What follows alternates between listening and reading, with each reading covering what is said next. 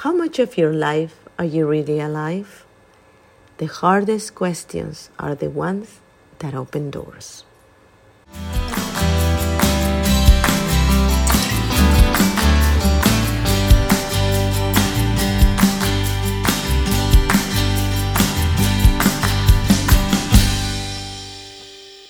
I want to share a story I heard a long time ago and made me think of life and how present we are every day. Once upon a time, there was this searcher, a spiritual searcher. He was going from one city to another, not looking for anything in particular, just searching. One day, he saw a mountain with beautiful trees and flowers and this unusual scent of fruits. The mountain has grass and it felt so peaceful. The searcher started to walk deeper and deeper into the garden, where he saw this beautiful area with some white stones on the grass. Suddenly, he realized the stones had something written on them. Here lays Martin Smith, 11 years, 14 hours, and 53 minutes. Soon enough, he realized that he was in a cemetery and that the other stone also had names and years written on them.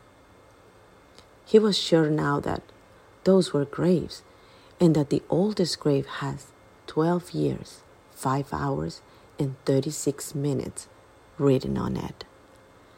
The searcher was in shock.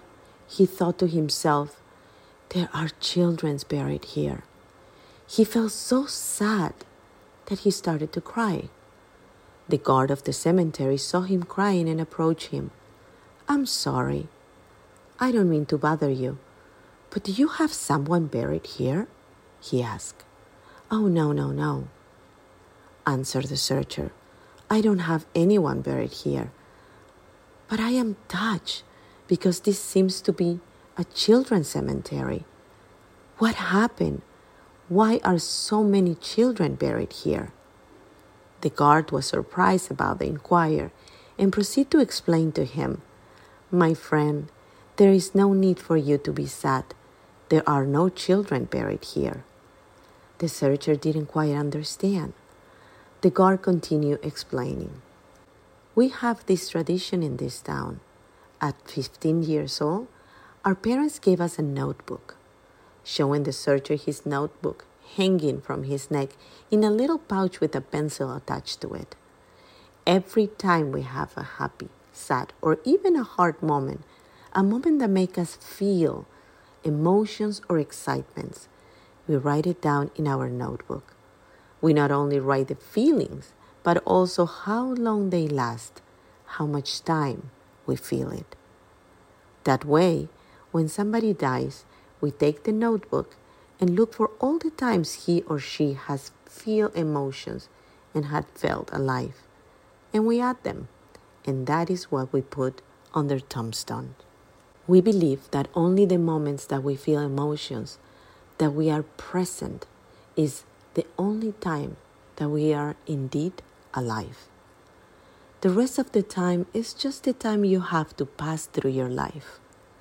The searcher started to walk again through the cemetery, now paying more attention to the number of days, months, years, hours, and minutes written in each stone, and realizing how little of our life we are present and how much of our life we just passed through.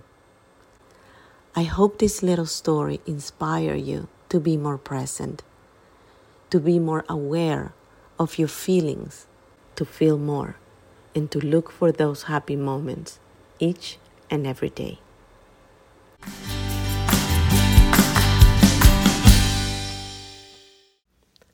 Hey, beautiful soul. If you're standing on a crossroad, feeling lost, or even overwhelmed by life's juggling act, know that you're not alone. I've been there, and I understand. Let's navigate this journey together, rediscovering your why and creating a life filled with balance and purpose. Click the link below to connect with me, and let's start your transformative journey towards abundance. Remember, you deserve to live your most empowered life. Let's make it happen together. Thank you all for listening to the Don't Shrink to Fit podcast. If you like this episode, please write a juicy comment below and subscribe to my podcast. Remember, we can only fly if we embrace each other. Until next week, be happy, be safe, and be kind to yourself.